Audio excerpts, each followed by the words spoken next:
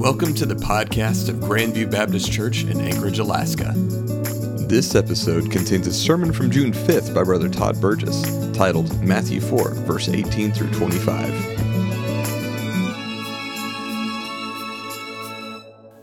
Well, we're in Matthew 4, 18 to 25. And I do appreciate the young man, I can't remember his name right now, it's just fast. But it was good to have him reading the scriptures for me. That was good. Always good to get people involved in the service. And doesn't always have to be the pastor necessarily doing all these things or anyone who's even filling in. So, but it is, as we're looking at the scripture text today, we're looking at what is a disciple. What is a disciple? And I think that's a big issue in our church, in churches nowadays. They don't understand what it means to be a disciple of Christ. And so we're going to be looking at that. And there's several passages that are going to be warnings that Jesus gives, that the Gospels give. And we need to take those warnings very seriously. And so when we look at this passage of Scripture, Jesus is now beginning to call his disciples. And that very first verse, in verse 18, we see that Jesus is calling those that the Father has revealed to him. And in verse 18 it says, "And Jesus walked by the Sea of Galilee, saw two brethren, Simon called Peter and Andrew his brother, casting a net into the sea, for they were fishers." Now, we need to understand some things first before we go on to the other verses. In fact, I won't hit the other verses till the very end of the message. So when I hit verse 19, you know I'm getting to a close there. So give some light at the tunnel back there. But we need to keep things in order. And I think it's so important that we keep things in the right context, keep things in order. And so we have to understand that this is not the first time that Jesus has seen these men, okay? It's not the first time. In fact, if we recall from last week, it's been about a year since his baptism, a year since he had the mount of temptation on the mount, and he's been going out and doing the Father's work. He's been going out and preaching the gospel, doing a lot of things, and he has, during that year of time, he has introduced himself to certain folks who God's laid upon his heart that they're to be his disciples. And so we see this back in John chapter 1, verse 36 and 37, where it says, "And looking upon Jesus as he walked, he saith, Behold the Lamb of God. And the two disciples heard him speak, and they followed Jesus." Now, this was John the Baptizer speaking, and this was probably just a day or two maybe after his baptism. It may have been after he came back from when he was for the temptations in the mountain. But these two men heard John say this, and they went and followed Jesus. Now, as we continue to read in that scripture, in John 1, beginning verses 38, it says, "Then Jesus turned and saw them following, and saith unto them, What seek ye? And they said unto him, Rabbi," which is to say, being interpreted, Master, where dwellest thou? And he saith unto them, Come and see. And they came and saw where he dwelt, and abode with him that day, for it was about the 10th hour. And one of the two which heard John speak and followed him was Andrew, Simon Peter's brother. He first findeth his own brother Simon, and saith unto him, We have found the Messiah, which is being interpreted, the Christ. And he brought him to Jesus. And when Jesus beheld him, he said, Thou art Simon, the son of Jonah. Thou shalt be called Cephas, which is by interpretation a stone. And that's where we get the name Peter from. And so this all takes place. So there's times when Jesus is being introduced to these men that he is going to call as disciples. And so this, again, takes place during that 1 year of transition period between when he was baptized and before he headed off over to Caesarea. And so, as we understand this, it's important to realize that drawing a person into discipleship it's a process, and it takes time. You know, I know a lot of times we hear of a famous person that gets saved. And I think it's tragic when they want that person all of a sudden to be a spokesperson, always do this and do that. and they're not ready yet. Discipleship takes time, all right? And we have to develop that person so that they will be successful in the Lord. And too often, I think we try to jump over different hurdles, jump through different hoops, and because we got what God can do with this person, and we forget, well, maybe that may not be God's plan for that person. We need to understand that being a disciple of God is doing what God has called us to do, and He's already laid out those works for us as individual Christians to do. Okay, and we sometimes we forget that, and so discipleship is very important, and it takes time. It's a process that a child of God must go through.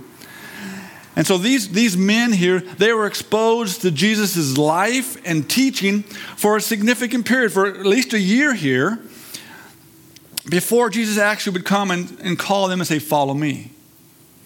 Now, our passage of scripture that we're dealing with today is calling these men to be disciples, but all these scriptures I'm going to read ahead of time shows all the different times Jesus interacted with these men during that 1 year period of time. And so it's important we understand this. Now, in Luke 5, verses 1 through 11, it says, and it came to pass that as the people pressed upon him to hear the word of God, he stood by the lake of Gethsemane and saw two ships standing by the lake. But the fishermen were gone out of them and were washing their nets, and he entered into one of the ships, which was Simon's, and prayed him that he would thrust him out a little bit from the land. And he sat down and taught the people out of a ship. Now, we talked about who all had been fishing before, and we said who has actually caught a person. Well, I've caught a few people casting my net, just doing that combat fish. I've caught myself sometimes. But now, if you know anybody has a boat and someone comes up and says, hey, let me borrow your boat. Who are you? I don't think so. We're going to be very protected. But here Jesus comes up to Simon and, hey, let me borrow your boat. Cast me out a little bit so I can talk to the people. He had already developed a relationship. See, he knew them, and he had developed that rapport with these men. When this takes place in Luke 5. And so in this scripture, Jesus, he had already developed those relationships with these men, and as seen by him asking to use their boat. Now, obviously, we're going to find out they've been out fishing all night long. They're tired. The last thing they want is some stranger to get in their boat, and no, we're busy. But no, Jesus had that relationship with them. And that's something we got to remember. When it comes to discipleship, folks, it's all about relationships. Relationships. I think too often we think that, well, God's going to bring them to the church. No. It's about us going out from the church, developing relationships with people that God has put in our purview there, and we see and we develop that relationship with those people. And then we invite them to come to church or to some church activity because we have that rapport with them. It's all about relationships. And sometimes we forget that. It's about relationships. Now, as we continue to read Matthew 5 in verse 4, now when he had left speaking, he said unto Simon, and we're going to see Jesus has another reason to deal with, not just teaching the crowd, but now with these fishermen he's dealing with. But he said to Simon, launch out into the deep and let down your nets for a draught. And Simon answered and said to him, Master, we have toiled all the night and have taken nothing. Nevertheless, at thy word, I'll let down the net. And when they had done this, they enclosed a great multitude of fishes, and their nets began to break. And they beckoned unto their partners, which were in the other ship, that they should come and help them. And they came and filled both the ships so that they began to sink. Now, folks, let me tell you something. I don't know about any of you commercial fishermen, but that's a good load of fish right there. If your boat begins to sink because you got so many of them. See, Jesus has purpose for what he's doing, and he's following the Spirit of God in all that he's doing because he's preparing these men. And we're going to see that. And then verse 8, when Simon Peter saw it, he fell down at Jesus' knees, saying, "Depart from me, for I am a sinful man, O Lord." For he was astonished, and all that were with him, at the draught of the fishes which they had taken. And so also was James and John, the sons of Zebedee, which were partners with Simon. And Jesus said unto Simon, "Fear not, from henceforth thou shalt catch men." And when they had brought their ships to the land, they forsook all and followed him. See, what we see here is, first of all, Jesus had developed relationships for a whole year with these men. He had introduced himself into their lives, became part of their lives. And now he's at the point of, guys, it's time for you to leave what you're accustomed to, leave your livelihood and come follow me. And so Jesus, what he was doing here, he was, one, providing for these men's families while at the same time having them recognize that he's just not a normal man. He's a man, but there's something unique, something different about Jesus. And we're going to find as the things go on that they're going to recognize that he's the Son of God, that he is the Christ, the Messiah, because of all the things that God does through him. And if one of the first things that that had to happen was they had to recognize their own sinfulness, their own unworthiness to be in Jesus' presence. Yes, Jesus had developed that relationship, and that's important. You've got to have relationships. But then there has to come a time in that relationship process of becoming a disciple of Christ that you realize your unworthiness. And that's what Peter, he recognized. I have no doubt James and John and Andrew, his brother, who were with them, recognized the same thing. Their unworthiness. Which is why Simon said, "Lord, depart from me. I'm a sinful man." See, until we come to that point, and I think this is more than just salvation. I think the Bible never says when the disciples got saved. I believe they're saved before this because these were obviously, they're baptized by John. So, but here, even after salvation, they begin to come and recognize their unworthiness to be in the presence of Christ. As disciples of God, as being part of his children, we have to recognize our unworthiness to be in the presence of God.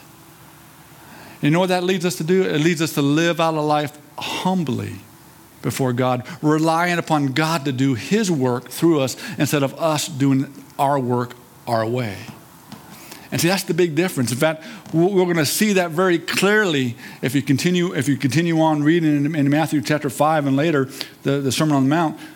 It portrays that very much, that humble attitude that has to be there in a child of God. And it's because we recognize our unworthiness to even be called a child of God, but yet through his righteousness, we are his children. And folks, we can never forget that. See, a disciple is one that recognizes their own unworthiness to be in God's presence. Now, folks, all of this is necessary and needs to take place in anyone who is called to discipleship for Jesus. Folks, you can't minister to people in the parks, to your neighbors, to your co-workers. You can't minister to any of them if all they see is an arrogant person. You can't minister to them. But if you're a humble person, you can begin to do all sorts of ministry. And that's important. You see, being a disciple is much more than simply becoming a believer. And now, this is where some of these scriptural warnings come into play. And I hope we take these to heart. Okay? See, a disciple is one who acts upon their belief in Jesus Christ. Their life is radically changed because of their belief. And yet, too many today say they believe, yet there's been no change in their life. Oh, I believe that Jesus is the Son of God. You know what? The devils do too, and God's prepared a place for them in hell. See, it's more than just believing that Jesus is the Son of God. Much more. Much more. See, people can believe Jesus is a good teacher. They can believe he's the Son of God. But they don't become a disciple.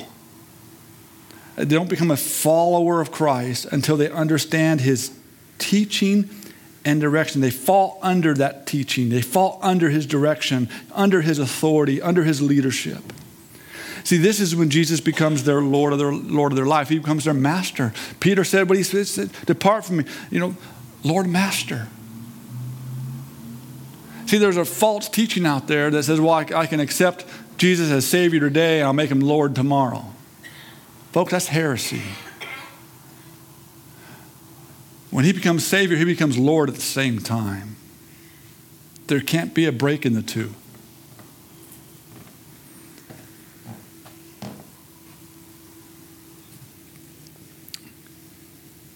And so we have to understand this. Now, up to this point, chapters 3 and 4, and as we've been going through these, Jesus has very clearly been doing what he's going to tell his disciples to do at the end of his ministry before he goes to heaven. He's going to give out his great commission in Matthew 28, 19, and 20, where it says, "Go ye therefore and teach all nations, baptizing them in the name of the Father, Son, and the Holy Spirit." Folks, that first part right there, that's salvation. That's salvation. That's preaching, they're teaching the gospel of Jesus Christ. That's what they're doing there in that first verse. And what do we see in Matthew chapter 3? That whole chapter was all about genuine salvation. That you recognize that you're a sinner under the judgment of God, and that Jesus is the only one through his blood that can set us free of God's judgment. And we receive his justification. That's chapter 3. And I'm saying this because Matthew has organized these first 3 to chapter 8 just that way, as Jesus living out the Great Commission for us to see, for his disciples to see. So when he gives this commission to his disciples at the end of his earthly ministry, they go, wow, that's what Jesus has been doing this whole time. We know what that means now. But I think sometimes today we don't understand it. But it's that next verse. Verse 20 says, teaching. Now here's a different kind of teaching. The first teaching was the gospel of Jesus Christ, getting people saved. The second kind of teaching is teaching them to do what? To observe all things whatsoever I commanded you. Well, here now you're dealing with the truth of God's commands. That this is where our lives, if we become Christians, believers, now our lives change because we're following his commandments now. Being humble, God's love, all these things, confessing our sins, overcoming our sins, as he taught us to do in chapter 4, how to have power and victory over sin. See, it's following those commandments of God. Also, if you go into chapter 5, it talks about the Beatitudes. That's how a child of God is to live their everyday life. I've heard those preached, well, that's all about salvation. No, it's not. The Beatitudes are not about salvation. They're about how we are to live in the power of the Holy Spirit of God that's in us. It's not about salvation. Now, salvation can be an application, but I don't believe it's the primary text, the teaching of the Beatitudes. Because one, you look at who Jesus is talking to. He's talking to his disciples who are saved, who are Christians, who are believers. And so, see, our task from Jesus is not just to get people saved, but is to make disciples of all nations. And I think far too often we think our job is done when someone says the sinner's prayer. Folks, our job has just begun. It's just begun. Because now we have the task of bringing them into maturity in Christ, where the old things they used to do, they can't do anymore. Now they have to do the new things of Christ. And that's that changed life that proves that there is a genuine conversion that has taken place in a child of God. And my prayer is that those of us who say we're Christians, there has been that change in your life. Because, folks, there are many warnings that Jesus talks about here. Matthew 7, 21 and 23 is a pretty heart-wrenching statement that Jesus makes. He says, not everyone that saith unto me, Lord, Lord, shall enter the kingdom of heaven, but he that doeth the will of my Father which is in heaven. We're to be doers. Doers of what? The commandments of Jesus Christ in God's Word.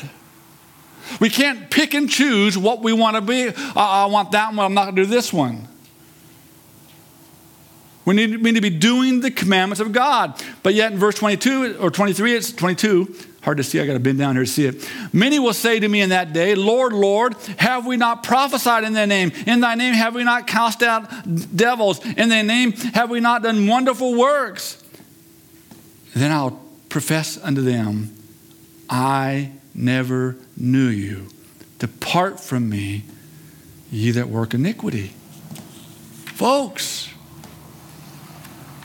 that should be overwhelming to us to think that there's people in the church today, in the church fellowship today, that believe that they're serving God, but in truth, they're not. They don't even know Jesus. Because what they're doing is all about them. They're doing their works. And what they've done, they've believed a lie of Satan that their salvation was genuine, and it wasn't. See, I'll be right. I am not a fan of mass evangelism, folks. I am not. I don't believe in it, to tell you the truth. Yes, people can get saved. Don't take me wrong with that. I read Billy Graham in the later years of his ministry, became aware of that majority of those who got saved during his crusades never went to church, never had changes of lives. Which is why in the latter part of he began to really encompass and get involved with churches in the area that he would go to and say, guys, we need to be involved. And when someone makes a profession of faith, they need to get involved in this church. And he got churches involved now. And even with that involvement, there are so many that they made the profession of faith and you still never saw them again.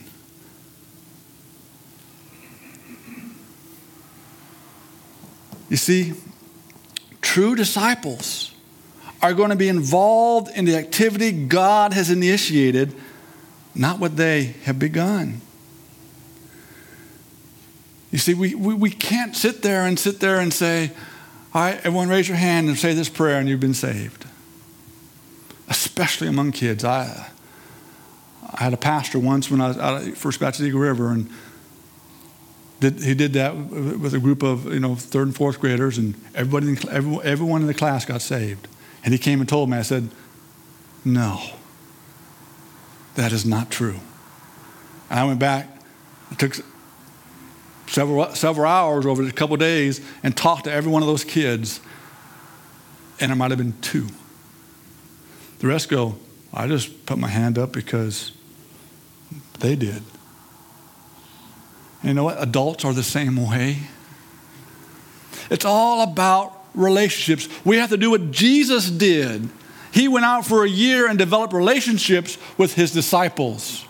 And then he began to hold them accountable and call them to service. We must do the same. How can we say we can do anything different?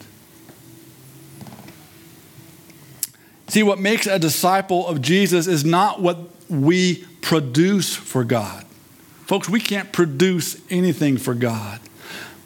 But it's what we do under Christ's leadership. And so we have to make sure that there's genuine salvation. Some people say, well, I must have lost my salvation. No, you can't lose your salvation, but you need to make sure that when you were saved, it was genuine. That's what's important. Make sure that when you said that sinner's prayer, you understood and you were truly giving your heart and life to Jesus. There has to be an understanding that takes place. And folks, that's where we as mature Christians need to make sure that takes place whenever we are sharing the gospel of Jesus with people.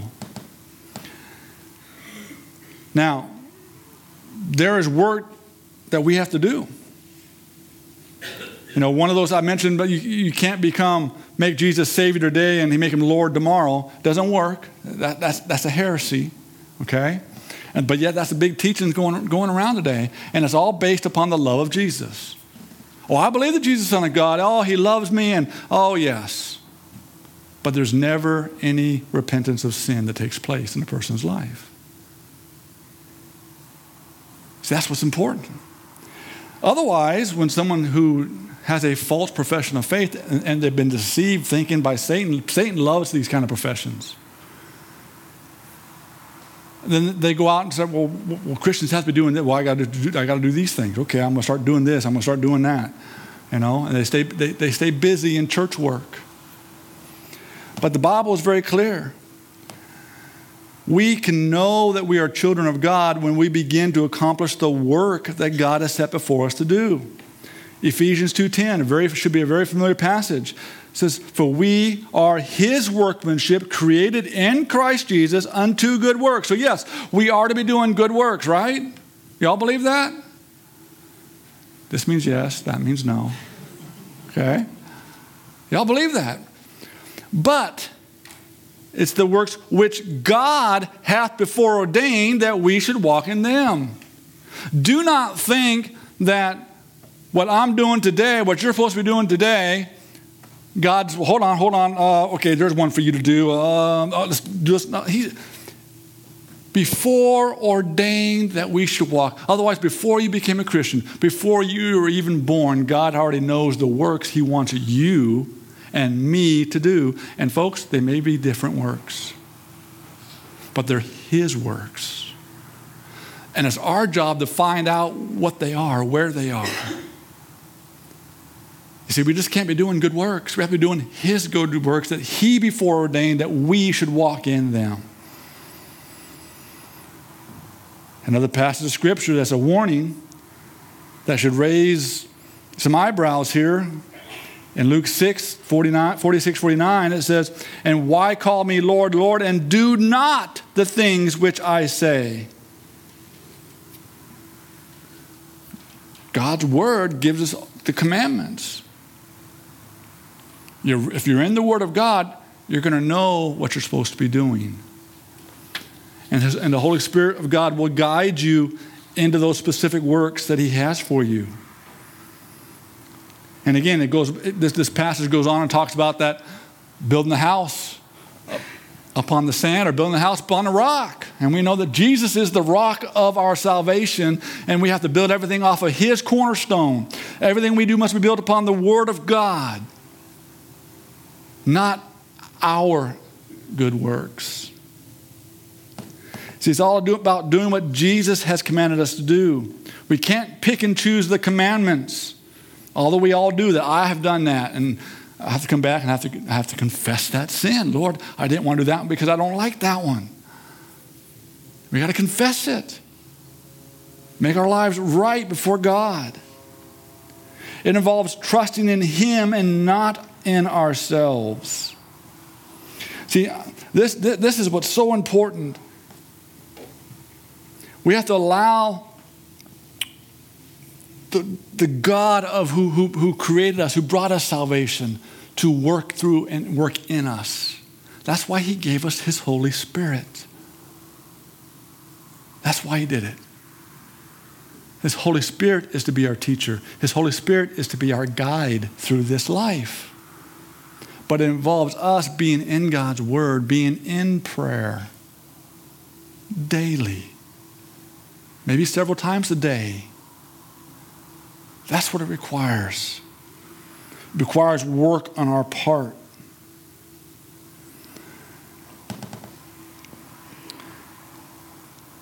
See, real salvation isn't simply a lifestyle that people might see in and around the church or the church neighborhood. It's a lifestyle of change that anyone who knows you before he became a Christian begins to realize something's different about you because, well, one, all the things you're not doing anymore and all the things you are starting to do. They change. Folks, you can be the most good person there is that gets saved and never did anything, and you become a Christian and people are going to know the difference. Okay? They're going to know the difference. Because everything about you is going to change. It's going to change. It's allowing the forgiveness of Christ and his shed blood to wash over us and cleanse us from all unrighteousness. And then in Christ's humility, we begin to serve him by proclaiming that good news for the glory of God and doing all that he commands us to do because we're in his word. And folks, when real salvation takes place, we will respond as the disciples of Jesus responded. And now let's look at verse 19. So we're coming to an end here. And he saith unto them, follow me, and I will make you fishers of men. And they straightway left their nets and followed him. And going on from thence, he saw other two brethren, James the son of Zebedee and John his brother, in a ship with Zebedee his father, mending their nets. And he called them. And they immediately left the ship and their father and followed him. Now this right here is one group that shows real discipleship. It shows doers of the Word of God. Now this next group I'm going to read is different. Okay? And I think there's many in the church today that fall into this category instead of the first category I just read. Verse 23, and Jesus went about all Galilee, teaching in their synagogues and preaching the gospel of the kingdom and healing all manner of sickness and all manner of diseases among the people. And his fame went throughout all Syria, and they brought unto him the sick, the people, and as you can just read through that, the diseases and the casting out devils and all these kind of things. All these people came to Jesus. Why? Because they wanted something fixed. They wanted something fixed. They didn't come because they wanted to be disciples. They wanted something fixed.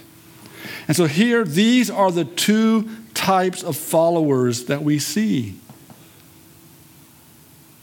One is the true disciple, and the other is one that wants something fixed. Now, this group that wants something fixed, they're coming, their whole purpose and relationship with God is all about what God can do for them. Now, if this rings true, then you have choices to make. See, instead of being a messenger of the gospel, they become one that markets the gospel.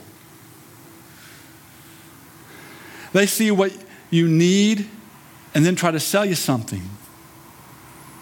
See, too often the church has turned into salesmen instead of ambassadors for Jesus Christ.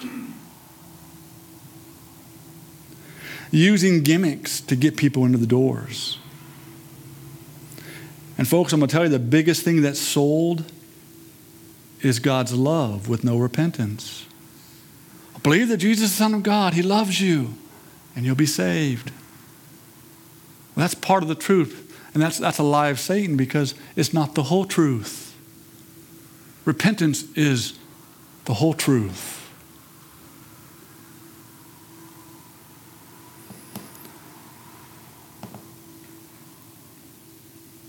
See, this marketing agenda doesn't want to offend people by calling them sinners. See, we can't promise people things that God doesn't promise us. People's lives may not get better when they come to Him. People's health may get worse. Finances may continue to spiral down. Marriages may not be able to be saved, folks. The Bible doesn't say all these things are going to get better if you get saved. The Bible doesn't say that. But the Bible does say that your sins will be forgiven. That Jesus will never leave you. He'll never depart from you. He'll never forsake you. He'll walk with you through all these hardships so that you can endure them.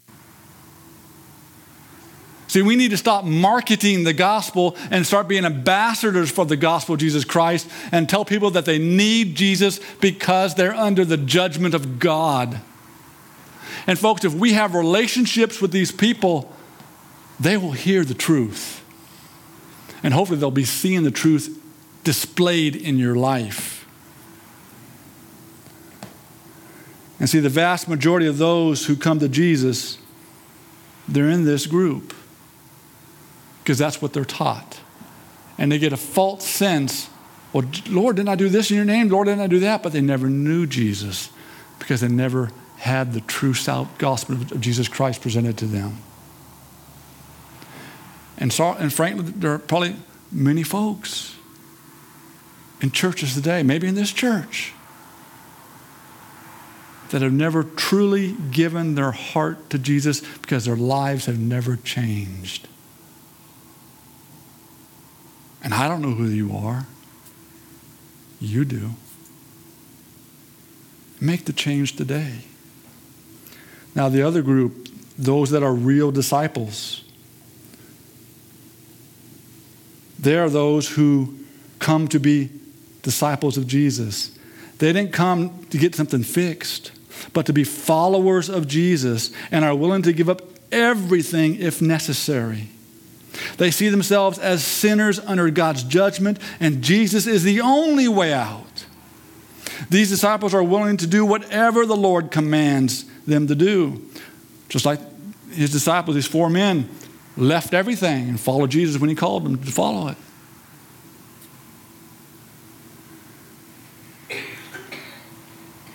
That's what's important. Doesn't matter what the cost is, because Jesus is the one that has called you to do it. See, the other group, thousands came to Jesus, maybe tens of thousands. But when it came time for maybe about a year later, when Jesus had to send his disciples by 2 into the cities to proclaim the gospel, how many could he send? Only had 70. 70 out of thousands that he ministered to, only 70.